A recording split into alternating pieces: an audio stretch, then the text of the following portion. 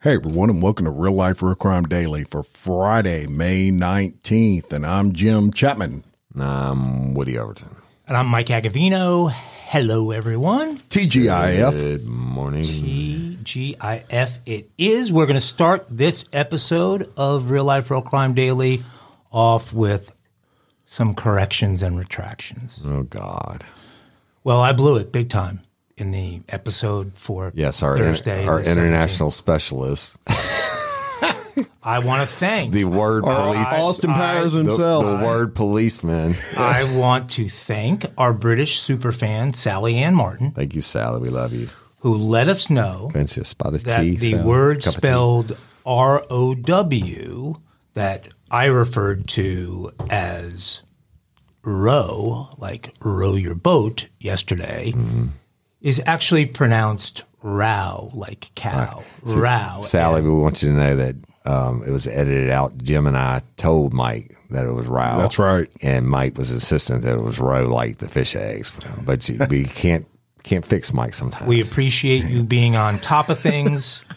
And, you know, that was key, that word, in a story about a Spotify skateboarding, knife wielding guy. So thank you very much, and keep that info flowing, superfan Sally Ann. I also want to acknowledge superfan Michelle Scamardo Taylor, who has joined the resistance. Yeah. Okay. In the beginning of the show, it's hard to get them to focus. They're doing Resistance on what? Well, she has jumped on board Team Agavino and has come out strongly against the Buttafuoco haters. Oh, I saw that, yeah. And so I want to thank Michelle for having the courage to stand up against the hate crimes. Thank you, Michelle, for being Mike's only the fan. Anti-Italian slurs of my co-hosts. There are two other people who part of Sicily. We're up to three now. So I want to say grazia to Michelle. What's her last name? Well, her maiden name is Scamardo. Oh, there you go. But she married a Taylor. I don't know what happened to her, but that's okay, Michelle. We love you. That's right. Right, we do love you. Love all y'all. Thank you for tuning in and listening and all that good podcastership we're supposed to say. Absolutely. And, you know, we're coming to the end of another school year. I know there's a lot of moms out there that listen to us, and it's prom season, and now it's graduation season. Big deal. And yeah, it's a huge deal. And during that time, we've had some things happen that we want to cover here. A mom helping her daughter get ready for prom has been killed in a crossfire of shootout. That's crazy.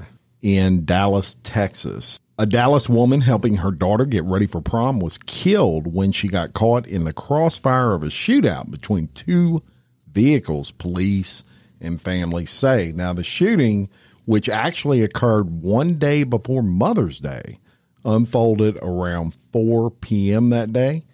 People in two vehicles were shooting at each other as they drove, and 4 people were shot. Anna Marino, 39, was killed, and 3 male victims were hospitalized in critical condition. Police described Marino as a bystander and said the bullet entered her vehicle and hit her, causing her death. Marina was driving with her daughter Amy, who's a senior in high school, to get her hair done and pick up her prom dress, in which, you know, that's standard procedure in mother and daughter's lives. And the family learned of the news when Amy texted the family group chat. Michelle Rodriguez, the youngest of the Marino's children, said all she heard was gunshots, and she said, "My mom made a signal like she couldn't breathe." And then she leaned on Amy's shoulder, and that's when they crashed.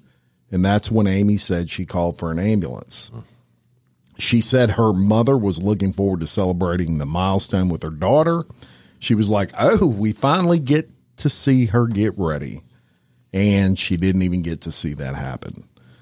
Members of the family who were at Marino's home waiting to celebrate Amy's prom instead had to rush to the shooting scene. Family members said it hurts. It really hurts because we all had a great bond, and it hurts that we lost her so early. They took her from us. It's not fair. She had so much potential. She was so outgoing. She was so hardworking. She had everything. Now, a fundraiser has been set up to help families' funeral expenses and has raised over $7,000 as of yesterday. No suspects are in custody, and the shooting is under investigation. Right. Sad, right? And that story is horrible to start with, but what's even more frustrating about that is no one's in custody. You have a big shootout, and they're still looking for the people even involved. Yeah. In this world of cell phones and traffic cameras and all that, you would think it wouldn't be that difficult, but maybe they're trying to get the ducks in a row and come correct on them. All right, so y'all, tell you about another case that we've covered here on Real Life Real Crime Daily, and since the beginning, another horrible tragedy. It's about Madison Brooks again, y'all. And yesterday, Kavion Washington, one of 4 people arrested in the rape of an LSU student, Madison Brooks, was formally charged by a grand jury on Wednesday, clearing the way for his case to head to trial. He's now charged with first-degree rape and video voyeurism. Now, I told y'all that I believe there was a video. If they had a video of her getting out of the car, they had a video of them having sex with her or raping her, right? Mm-hmm. So Washington, 18, and a minor accused of raping Brooks while she was drunk in the back of a vehicle just hours before Brooks was fatally hit by a car on Burbank Drive. Earlier this month, the driver of the vehicle where the rape allegedly happened was also charged. The minor who was in the back seat with Washington Brooks was charged as an adult back in March. We told you about that. On Wednesday, Washington was also indicted for sexual battery and first-degree rape in a separate case out of East Baton Rouge. The other suspect in that case, a 19-year-old Carson Jones, was charged Wednesday for first-degree rape as well. The news came just a day after a grand jury in Livingston Parish indicted Washington for first-degree rape in another case dating back to 2020. And it was involving the juvenile who was 12 years old at the time. And we told you about it on Real Life Real Crime. And the accusers in both of these cases came forward in the weeks after Washington's arrest in the Madison Brooks investigation. And I would like to believe that we had a part in that when we did a call out to anybody who may have been a victim or alleged victim of these people to come forward. So that's, it's down and looking at three separate, one or both of the other ones Livingston Parish, or only one case is for Kavion Washington out of Livingston Parish. He's got Madison Brooks rape out of Baton Rouge, and another case out of Baton Rouge he's got since Madison Brooks' case came out. And so it's going to be... but the Madison Brooks will get adjudicated first. Right? It should, as it appears. I mean, it's the order they... Well, I don't know. I can't say if with the other cases being older. I don't know. Again, and there's going to be delays, and the defense is going to do motions and whatever. And so our justice system is slow, but it is the best in the world. Let's move to the bizarre story of Natalia Grace. And this is a story that you are going to see. I think it's Ion TV. It's not on the cock? Maybe it is not on the cock. Maybe I'll figure it out by the end of telling you the story. But it's going to be a 3-part series they're doing at the end of the month. This is a really wild But they're not doing story. it on the cock. They are not doing it on the cock. So Natalie Grace was an orphan from Ukraine who was adopted by a couple in Indiana. And this story has made headlines, around the world. Michael and Christine Barnett said that when they first adopted Natalia Grace in 2010, they believed they were adopting a 6-year-old girl. Soon after, they claimed they became suspicious of her age, leading to a bombshell claim. Spondyloepiphyseal, easy for me to say, was merely posing as a child. She was really an adult woman with sinister intentions. The Barnetts alleged that Natalia tried to harm them and their biological children. They accused the orphan of trying to poison Christine's coffee and kill her by dragging her towards an electric fence. They They accused her also of placing clear thumbtacks on the stairs face up so that they would step on them as they went up. Okay. I don't know that would kill anybody, but quote, "I promise you within 5 years someone is dead," unquote. Michael Barnett says in the cold open of the first episode of the new 3-part docuseries. The docuseries is going to be called The Curious Case of Natalia Grace, and it is airing on the ID network, starting on May 29th. "She threatened to stab my sons, drag their bodies outside, and bury them underneath the deck," he said. He also told Good Morning America in an interview that doctors that were treating Natalia told him and his wife that, quote, "This person is a sociopath. This person is a con artist. You are all in danger." Do you think the doctor should have said she has hair on her nether regions? She's not 6 years old. I mean, come on, man. What the fuck? Okay, we'll get back to the doctor in a second. In 2012, 2 years after Natalia was adopted by the Barnetts, the couple petitioned Marion County Probate Court to have her age legally changed to 22, changing her birth year from 2003 to 1989. Got that? So they made her 14 years older. I don't understand. Well, you're about to. The following year, the couple moved with their 3 sons to Canada without her. They left Natalia alone in an apartment in Lafayette, Indiana. The Barnetts, who later divorced, were charged with neglect of a dependent. Prosecutors couldn't charge the couple with neglect of a child because the Barnetts had legally changed Natalie's age to 14 years older. Natalia. Natalia testified during Michael's trial saying that she didn't want to live in Lafayette. "I wanted to be with the Barnetts," she said. "I wanted to live with them." Michael was found not guilty of 3 counts of neglect and conspiracy to commit neglect of a dependent. And in March, charges against Christina were also dropped. The Barnetts claimed Natalia tried to harm them and their biological children,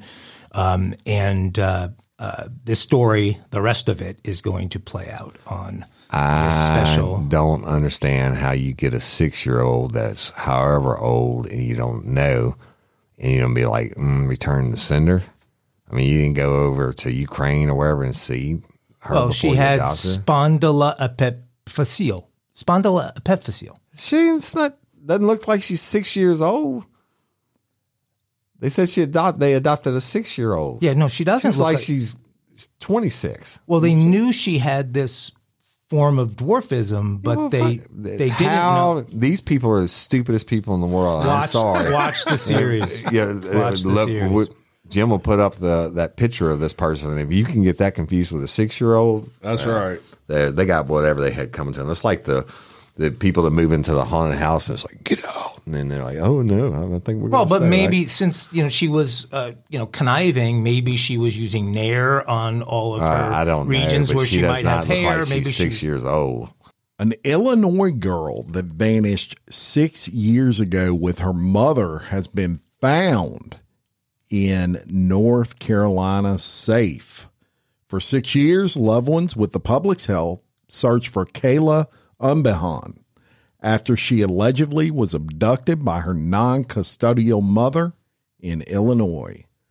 Now 15 years old, she's been found safe over 600 miles away in North Carolina, and she's now reunited with her father in Illinois. Now, Kayla was 9 years old when she was abducted by her non-custodial mother, Heather Umbehan, from Chicago. Kayla's father, Ryan Azurka, had won full custody of her in early 2017, and Umbehan was allowed supervised visits. But when Azurka went to pick up his daughter, he learned the pair never returned from a camping trip. A warrant for kidnapping was issued for Umbehan on July 28th of 2017. Then, Saturday evening, Kayla was spotted at a shop in Asheville by someone who recognized her, believe it or not, from an episode of Netflix Unsolved Mysteries. Cool. Cool. So that particular series was on abductions. That person notified a store employee who then called police. Unbeheim was arrested Saturday and held on a $250,000 bond and awaited extradition. She bonded out Tuesday morning and was released. Meanwhile, Azurka, he's obviously overjoyed that his daughter is home safe. He probably felt like he was never going to find her. For sure. He issued a statement saying he wanted to thank all the followers on the Bring Kayla Home Facebook page who helped keep her story alive and were instrumental in spreading awareness. He asked for privacy as we get to know each other once again and navigate this new beginning. And wow, man, I could not imagine his feeling right now. Never give up hope. That's awesome. It's we talk about so many of these stories that have the same tragic ending, but sometimes. And for all the ills that social media produces in the world, it does some good, I'll say.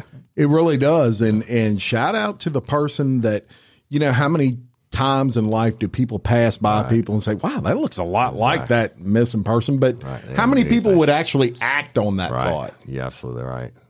So shout out to that person who alerted authorities. Absolutely. Yeah. And the next one actually is more social media. I guess Snapchat's a form of social media, right?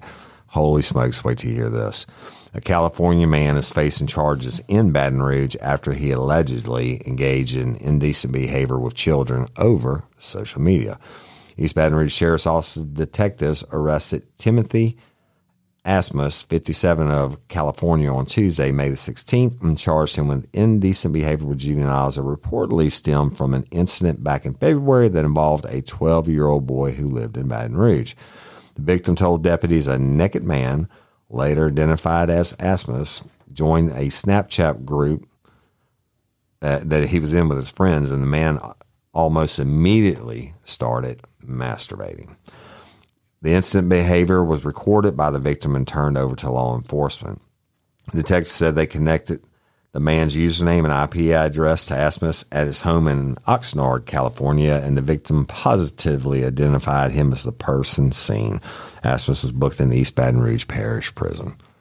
I guess I thought Snapchat went away. No. So you can save like a video on it? Well, in this instance, to my understanding, the child filmed it from their cell phone. So they were looking on so they filmed it off one cell phone and they were filming from another. Yeah. Because I don't have Snapchat, but I thought like that and like Tinder and shit like that just erased automatically. You have to you have to accept someone into your group, though, right? I mean, he can't just come into someone. You would probably have to accept him, but I mean, he could say he's anybody. Yeah, you don't have to know them to accept him. So he could have said he was 12-year-old Jeffrey wanting to talk about gaming, and they let him in, and he pulls out his willie. Jim, Mike is trying to get some knowledge so he doesn't go to jail for shit like this. Just go ahead. Really? You should go ask your AI about Snapchat and all the legal loopholes about masturbating. Well, actually, I went in a different direction with our AI because when I saw the title to this story that Jim had researched, I didn't know exactly what was going to happen in the story, and so I actually went to the AI and asked for the top 15 euphemisms for masturbation, and which I thought, hey, let's have a game real quick. Would be funny. The top 15. I bet you we can probably get you the top 5. Jacking off, spanking the monkey. Well, I think this is that. Wait, hold on, because he's doing a game, and you're doing jumping a game? forward. I thought she was just going to read them. We could do it again. What's unfair to do the game because I know the answer. I could have you two go against each other in the game. That's fine. Okay, so we're playing. It's like categories. Yeah. So the category is masturbation. You have to give a euphemism for masturbation until one of you gives up and can't do one. Okay. All go. Right. Spanking the monkey. Jacking off. Yeah, that's a good one. Bopping the bologna. Choking the chicken. Yeah, that's a good one. Playing with the ball-headed rat. Okay, these answers are taking too long. What did you play? What do you do to the bald headed rat? Smacking the bald headed rat. Stroking the willy. Okay. Choking the one-eyed snake. Let's end the game. I'll give you. These were the top 15 according to ChatGPT. Well, I changed this one for the benefit of Mr. Chapman, and number one was stroking the anaconda. Yeah. It actually was stroking the snake. But milking the lizard. Milking the lizard. Choking the chicken. I love this one. I'd never heard of this one. Jacking the beanstalk. Polishing the bishop. Polishing the bishop. Burping the worm. That's my new favorite. Spanking the monkey. No, here's my other favorite. Pumping the porpoise. Oh, my God. Taming the Eskimo. I don't get that. Cacking the squirrel. I don't get that one either. Doing the Ray Charles. That's really, if you think about it, that's really good. Right. Badgering the witness. That's a good one. Tickle the pickle. Yeah. Whacking the kraken.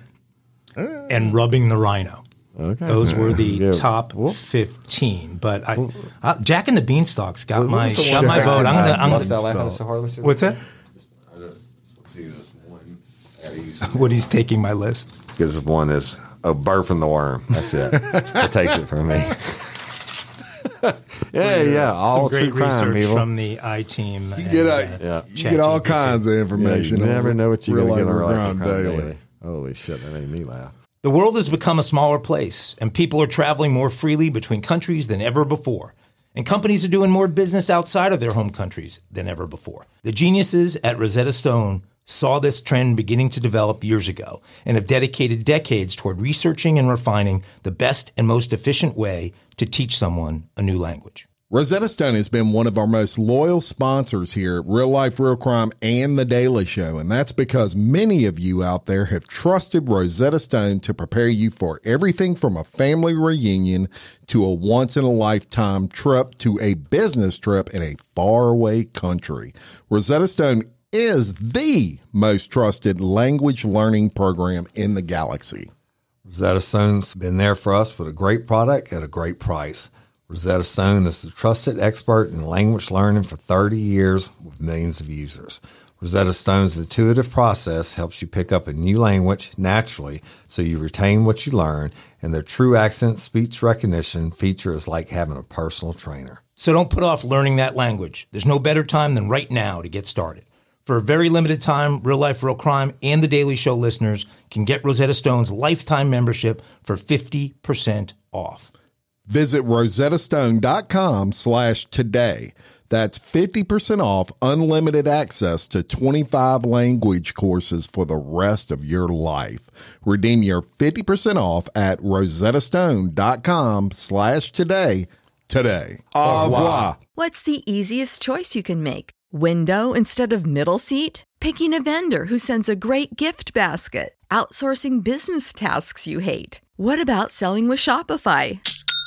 Whether you're selling a little or a lot, Shopify helps you do your thing, however you cha-ching. Shopify is the global commerce platform that helps you sell at every stage of your business. From the launch your online shop stage to the first real-life store stage, all the way to the did we just hit 1 million orders stage. Shopify's there to help you grow. Whether you're selling scented soap or offering outdoor outfits, Shopify helps you sell. Wherever and whatever you're selling, Shopify's got you covered. Sign up for a $1 per month trial period at shopify.com/try. Go to shopify.com/try now to grow your business, no matter what stage you're in. Shopify.com/try.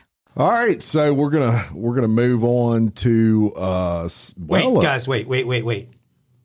I can't believe this. We interrupt today's Real Life, Real Crime Daily for this special Real Life, Real Crime Daily Royals News Bulletin. Fuck you. We do. No.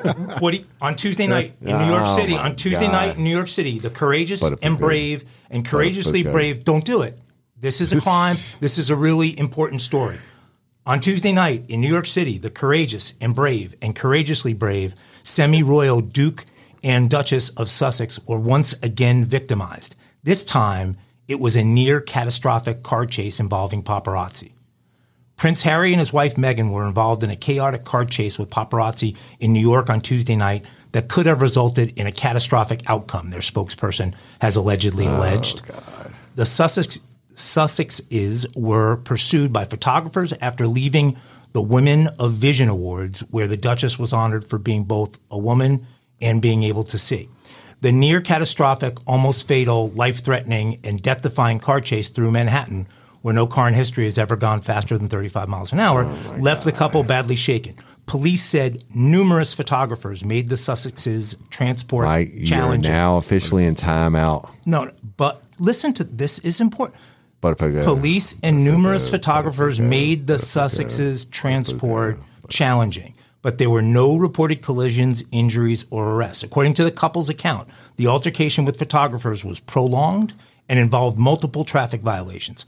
Quote, last night, the Duke and Duchess of Sussex were involved in a near-catastrophic car chase at the hands of a ring of highly aggressive paparazzi, the couple spokesperson said. The couple spokesperson, they're trying to remain relevant in news, and nobody gives a fuck about this them. Relentless pursuit lasting over 2 hours. Did anybody I don't know get how arrested? you drive around Manhattan for more than 2 hours. Because it's fake fucking news. Resulted in multiple near collisions involving other drivers on the road, pedestrians, and 2 New York police officers. So dangerous and death-defying was this chase that the couple had to perform a mid-ride car switch to try and evade their pursuers. The couple was seen leaving the awards ceremony in a black car, but later they were spotted in a yellow taxi. The driver of the taxi, Sunny Singh, told WNBC TV in New York that the drivers followed them and were not that aggressive while they were driving behind us. We were just making left turns and right turns, and that's it, Singh adding that the Duke and Duchess appeared nervous when they got in his taxi and that a security guard with them got out of the taxi at one point to tell the paparazzi to move. WNBC said that Harry and Meghan gave Singh $50 for a $1,750 cab ride to show their appreciation for his heroism. Once they had eluded the precarious danger, the noble duo went to the New York Police Department to demand hangings and were told that they would have to settle for filing charges. NYPD officers commented on the harrowing experience. Quote, the NYPD assisted the private security team protecting the Duke and Duchess of Sussex on Tuesday evening, and, quote, there were numerous photographers that made their transport challenging. That's according to Julian Phillips of the NYPD. The couple's spokesperson said that while being a public figure comes with a level of interest from the public, it should never come at the cost of anyone's safety, and urged the media not to publish photographs from the incident. Dissemination of these images, given the ways in which they were obtained, encourages a highly intrusive practice that is dangerous to all involved. Both King Charles and Buckingham Palace, as well as Prince William and Kensington Palace, told CNN they would not be making a comment about the incident. This has been a special Real Life, Real Crime Daily Royals Bulletin. Now back to your regularly scheduled Real Life, Real Crime Daily episode. And are there any listeners left? Wake up. Sorry. We apologize. We can't control Mike sometimes. He did that shit unannounced. That he knew better than to announce it. I should have took a video. All right, back to victims. There's so victimized. Well, of course, he is an across the pond specialist. Although those people are just trying to stay in the news. That's all. Back to your regularly scheduled programming. We're going to talk about, since we just talked about masturbation, it felt like a good time to bring up OnlyFans. Yeah. So an OnlyFans model has been accused of murdering her boyfriend. The OnlyFans model accused of murdering her boyfriend in their Miami apartment is actually being sued now by his family to cover his medical and funeral expenses. Courtney Clenny, 26, is being sued for negligence by Christian Abuncelli's family a year after she allegedly stabbed him to death. Clenny was arrested for second-degree murder 4 months after his death and claimed self-defense in the stabbing. Photos of the crime scene show a puddle of blood near the entryway of the couple's apartment, the bloody knife supposedly used in the attack, and Clenny drenched in his blood. The lawsuit lists Clenny as a defendant along with a few other undisclosed individuals. 911 audio tapes released following the stabbing reveal Clenny told her former lover, "Baby, I'm so sorry," after allegedly plunging a knife into his shoulder. She didn't tell the operator that she stabbed him, but sobbed to him about how sorry she was. In the background, you can hear the victim crying out, "I can't feel my arm." Graphic case photos have been released and revealed that she stabbed her much larger boyfriend inches above the tattoo of her name in cursive on the left side of his chest. At the time, his family said it showed that she had intended to kill him and regretted it once the knife had been plunged into him. It shows her state of mind. She's saying she's sorry because she's realizing what she's done. She's not saying I was defending myself. Umbenseli was rushed to the hospital where he died from his injuries. She was initially arrested but later released. It was not until several months later she was arrested again in Hawaii, and she's been in custody since. The victim's family is convinced that Courtney was always the aggressor in the romance and that she became a different person when she drank. Don't we all? Right. They were also left irate over investigators' failure to charge Clenny immediately over his death, saying it was because of her privilege and wealth. On one occasion last year, Umbenseli wrote of how he was stabbed twice by an incensed Clenny in the leg. He described text on how he was subsequently left so badly injured he could barely walk. In another flare-up a day later, a still injured Umbenseli described yet another attack in which he was hit in the head by his girlfriend and left with a concussion. Wait, and I was about to say, at what And point did he leave, man? I know this guy. Look, she must. I don't get it. Then in late January, he suffered 2 cuts in the cheek and chin after an alleged tiff, with his wounds documented in photos since obtained by police. Those injuries were reportedly severe enough that since the slain Umbenseli would have to admit himself to a local hospital to seek stitches. And he still stayed with her after that. That's the cycle of domestic violence. Here's another example. Then 2 months before his death, security footage taken from the apartment building elevator shows Clenny viciously attacking her boyfriend, and he appears to not even be fighting back. Clenny and Umbenseli lived in a very nice high-rise apartment. They were well known by staff and residents who reported multiple domestic disturbance complaints about the couple and even had to evict them. Yeah, it's crazy. Wow. You don't. That's being married to a victim, crazy woman. But I'm telling you, I used to go on calls like this all the time and rust the same assholes over again, men and women. But I tell them, if you don't get out of this relationship, one day I'm going to come to answer this call and it's going to be your murder. That's what happened in this. Well, and it's amazing because it's a power thing. Right. It sounds like she had a lot of money, lived in a great place, and he that's what he wanted, and he took the abuse and took more abuse and took more abuse to continue to have that lifestyle until she took his life away. Happened freaking crazy. She'd have stabbed me the first time she stabbed me in the leg. I'd have shot her in the head, and it had all been over with. That is what they call a fatal attraction. Yeah, for real, and I don't get it, y'all. I can't say it's on a more serious note, but this story, we've been covering it since the beginning, and it's very important, right? It's about Brian Kohberger, who is indicted in the Idaho student murders case, and he will enter a plea on Monday. Brian Kohberger, 28, was arrested in late 2022 and charged with the murders of Kaylee Goncalves, Madison Mogan, Xana Carnoodle, and Ethan Chapin. The suspect in the University of Idaho murder case has been indicted by a grand jury in the murders of the 4 college students. Brian Kohberger will appear in court Monday morning, where he is expected to enter a plea. The indictment will allow prosecutors to bypass the previously scheduled preliminary exam, y'all, thus eliminating the potential cross-examination of the 2 surviving roommates of the victims. Kohberger, 28, was taken into custody in Pennsylvania on December the 30th of last year and charged with 4 counts of murder and 1 count of felony burglary in connection with the stabbing and deaths of the 4 students.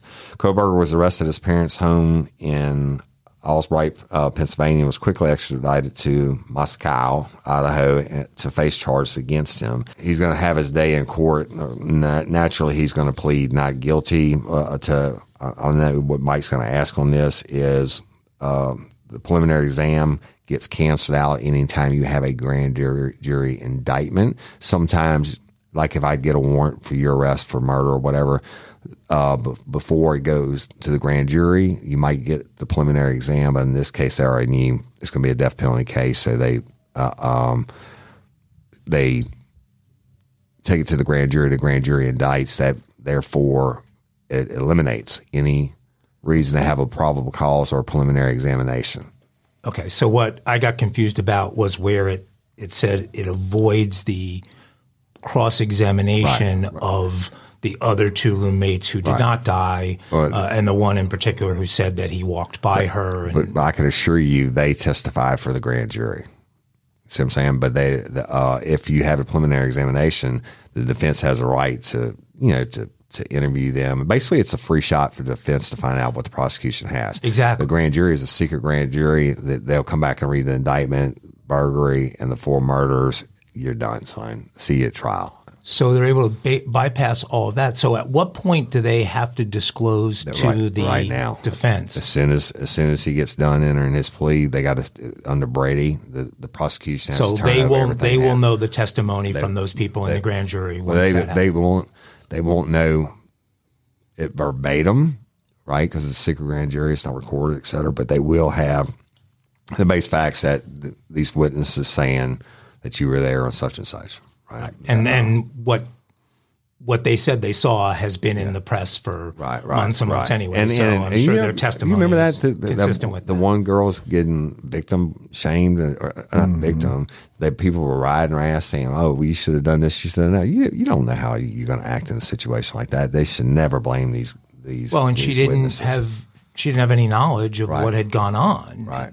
So she didn't know anyone was murdered at that point. Yeah, but the armchair quarterback saying, "Oh, but you didn't report it till 11 o'clock the next day," and all this and whatever. But look, and it's important to note that a arrest.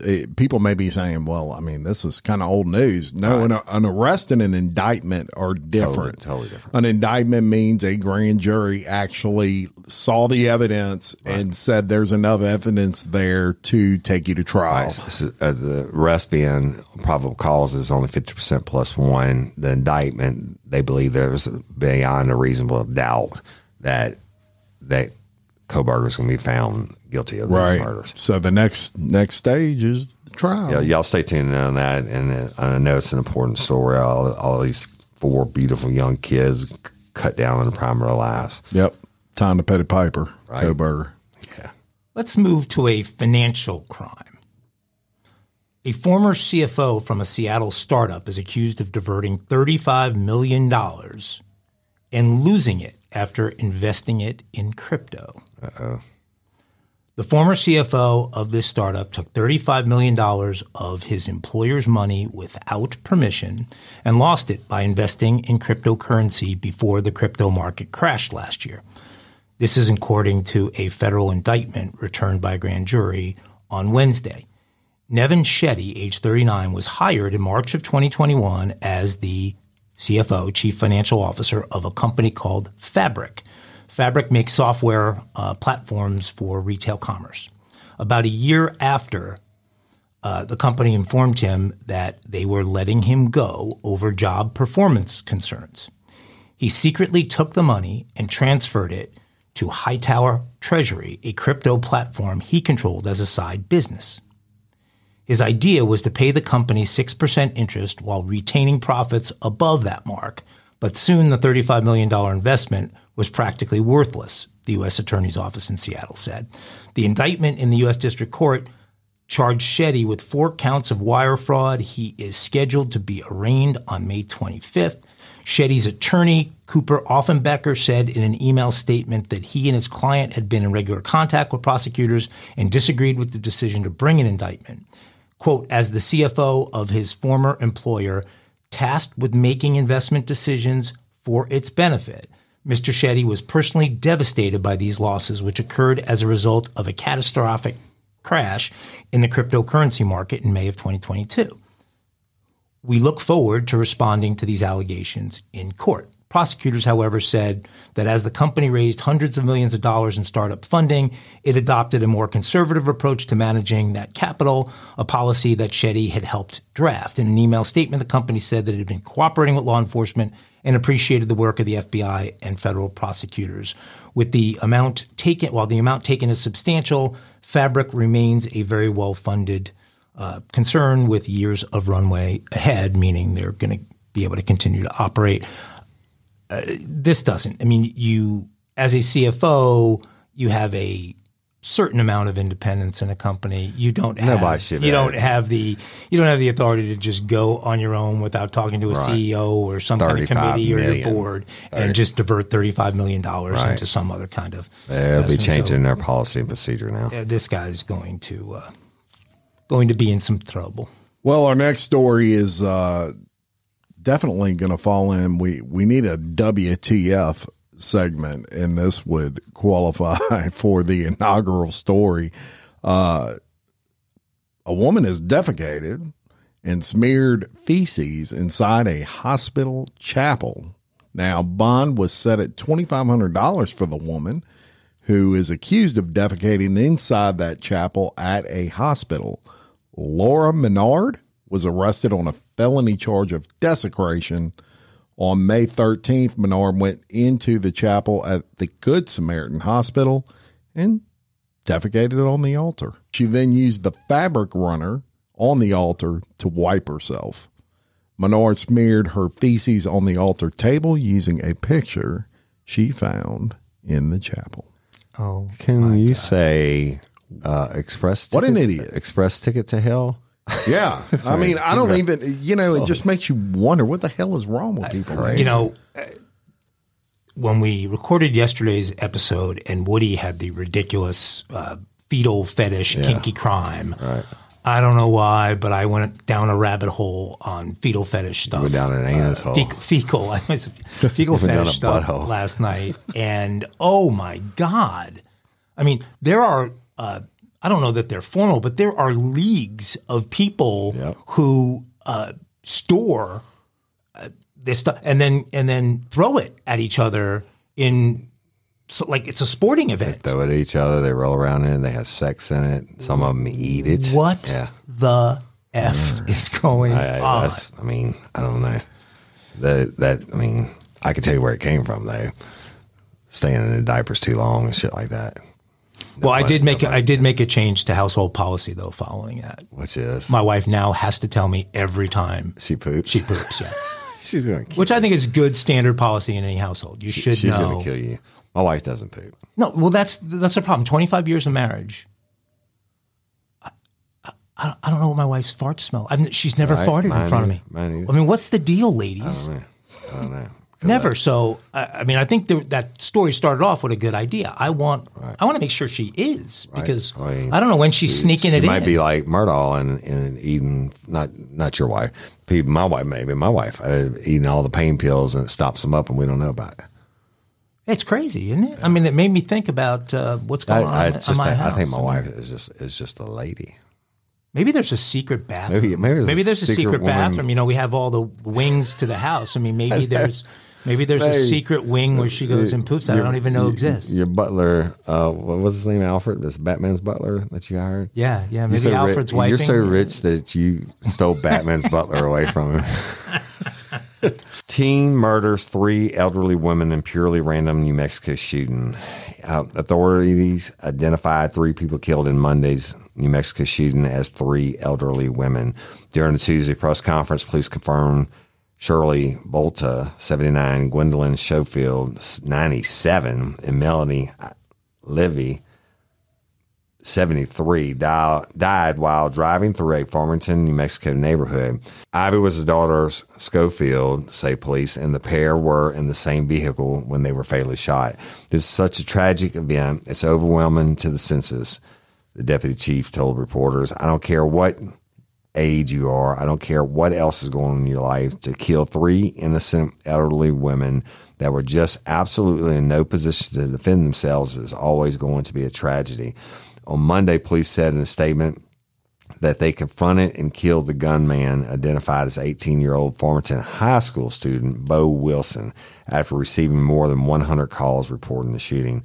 More than 100 rounds were exchanged between the shooter and police. 2 responding officers suffered from gunshot wounds and are recovering. Police Chief Steve Heeb said the gunman fired from at least 3 different legally obtained weapons, including an AR-style rifle. In a video statement, he said the shooting appeared to be purely random, and the police say there is no known link between the shooters and the victims. Wow. Ivy was a beloved preschool teacher. Speaking with the outlet, State Rep Mark Duncan confirmed his wife is Ivy's niece. These are women whose whole entire life was devoted to their family, to their church, and to the community. 4 others were also injured in the shooting. Dude, I never worked a case on 3 elderly women. Yeah, I worked one on 189-year-old that was bad and monsters, but you make it to year 97, and that's shit, the way 97. you go. That's crazy. They stole what? What? They stole what? What? An Ohio man was arrested after he allegedly stole sex toys from an adult store. Police say they responded to Cirilla's. How about that for the name of a sex toy store? Cirilla's, after a panic alarm was pressed. A store employee said a white male was carrying a large knife on his hip. Police said they saw Josh Millsap, 28, exiting the adult store, and police say he admitted to stealing the sex toys. The toys were recovered from Millsap's vehicle, and police eventually checked his jacket and found 7 more toys. What? So you may be curious, what did he have in his jacket? Please, what were the toys? Well, how about a shapeshifter anal vibrator? A shape shifter? Never heard of that. That was $99. What? Yeah. A vibrating ring, $67.99. What? Great for the anaconda. A 3-pack cock ring, Also, $7.99. What? It had to be super supersized for the anaconda. Had to be wide. Universal pump sleeve. Like a beer can. Universal pump sleeve, $10.99. Pump sleeve. A sound trainer. I don't have no idea what that is. I must be way too old. $42.99 for that a puppy. sound trainer? It's called a urethral sound trainer. I had no idea. Yeah. Wow. So if you know what that is out there, let us know. Inflatable G vibrator. Oh, I know about that. $99 for that thing. Stay Hard donut rings, $6.99. And police say he stole a total of $336.93 worth of the toys. He was cited for misdemeanor theft. After he was cited, he was arrested by the Ohio State Patrol for outstanding warrants. Wow. How about that? They stole what? For Friday. Hey, they're just sort of the urethral. What he's doing research here is actually a deal. I don't really know what it is. How many are you ordering? Urethral sound. I don't know. 2, 3. I can't tell you. Get them in different colors. But look, they look like nails or something. I don't know what. Why does it say sound trainer? I don't know. So let me give you a description real quick. You're curious about sounding, but nervous to try? Allow this 8-piece beaded training set to ease you in gently. Each plug-in in the set is 11.81 inches, satisfyingly textured inches of high-quality flexible silicone, and ranges from 0.12 inches wide, the smallest, to 0.39 inches wide at the largest, with tampered ends for easy insertion. You'll be moving up to the sizes in no time. Discover the erotic joys of urethral play. Holy shit! You think they're putting it in the pee hole? It's got to be. Oh no! That's where the urethra is. I thought I knew it all. Wait, I'm lost. Sounds painful to me. Don't sound like no fun. Like, this dude was a freak. That's the other hole that says exit only on me. Yeah. All right. So that is your They Stole What for Friday. Stole what? They stole what? Urethral tubes. I don't get it. Mike, you. Holy shit. All right. Wow. All right. Uh-oh. Give it to us, Barry. My favorite crime of the day. Kinky crime. Kinky crimes for Friday. Yes, I can't wait to hear it. Mm-hmm. There's no urethral toys in this one. No. I'm just looking at this But I'm going to give you store that Woody found online. Yeah, I'm going to give you the kinky crimes. Clear my search history, by the way, when you get done. The kinky crimes for Fridays. Well, a woman felt guilty over kinky sex with a stranger, so she claimed she had been attacked. A woman who claims she was raped after being racked with guilt following a kinky session has been jailed. Christy Snowden, 21, described herself on a website as a BDSM princess, standing for bondage, domination, and sadomasochism. And barely 5 seconds after she arrived, Mike's laughing, I butchered the word, but Mike uses that every day probably. And barely 5 seconds after she arrived at Andy Bohr's home, she had agreed to strip off, put on a dog collar, and lead and be spanked. Hey, now. Right? But Snowden was that. Snowden, who was trying for a baby with her boyfriend, regretted the romp as soon as she left and called the police saying she had been raped. She told officers a baldy man in his 40s had raped her as she left a gym. Based on her description, a man was arrested but released when police realized he was innocent. Poor fella. DNA samples led them to Mr. Boer, who was arrested in front of his bosses at work. Mr. Boer, who was going through a divorce, was remanded in custody, but Snowden's story unraveled after police uncovered her exchanges over the internet with him. The investigation had wasted hours of police time. Judge Phillips' statement told her the impact on your victim has been considerable. What occurred in the privacy of his home, however much certain members of the community may find that reprehensible, has been made public. He has been made the subject of ridicule. The court heard Snowden had agreed to go to Mr. Bohr's apartment after he saw her ad on the internet. They indulged in various sex acts, and he put her in a dog collar and spanked her. Ooh. Mr. Bohr told the court, towards the end, she said she did not want to do it anymore. She said her boyfriend would kill her if he found out. Also, they were trying for a baby, and she felt guilty, and she left. The next thing I knew, I was being arrested at work in front of everyone. Sounds like... I had so many of these cases, girls that did it for one reason or another, and they realized they were in trouble with their significant other, so they cried rape. But kinky crime. Well, let me just say that, it sounds to me like she needs to be sentenced to some spankings. You get a cane, you get some urethral tubes. Mike's still looking. She's probably got long nails too. She probably nails. has some marks on her ass, and it couldn't explain it to herself. Okay, yes. Obviously, I need to. He's still looking. I need to spice. I need to spice things up a bit in my household because I don't know what any of these things are or what they do. A 20-speed vibrating rechargeable penis plug. Like, what do I do with this thing? Seriously, does that end go in? I think that's what the urethral tube trainers are for. To spread it out so you can put that plug in it. I'm sorry, y'all. This podcast is way off the rails. Yeah, like, today's episode. What human being? It's got 48 5-star reviews. You can ask. You can ask Harry and Meghan. What the fuck? They use the Royals will know. The semi-Royals. All right. Oh, give me some banjos, please. Banjo time.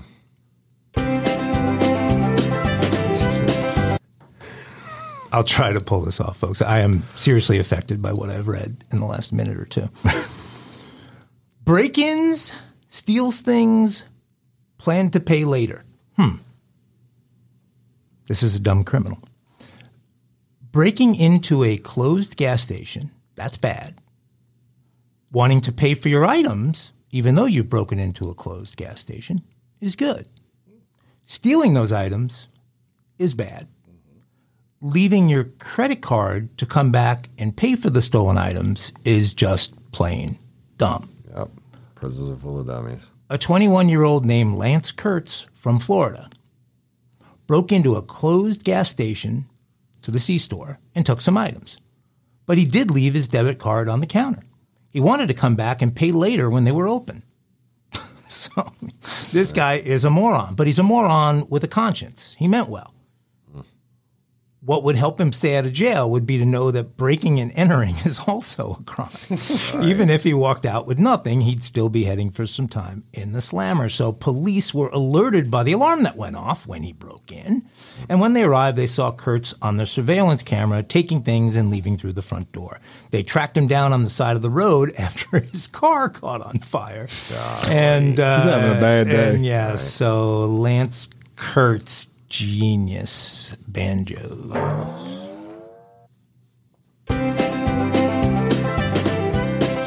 That's a dumb criminal. Leave your debit card, huh? Yep. I'm going to pay for it later. All right.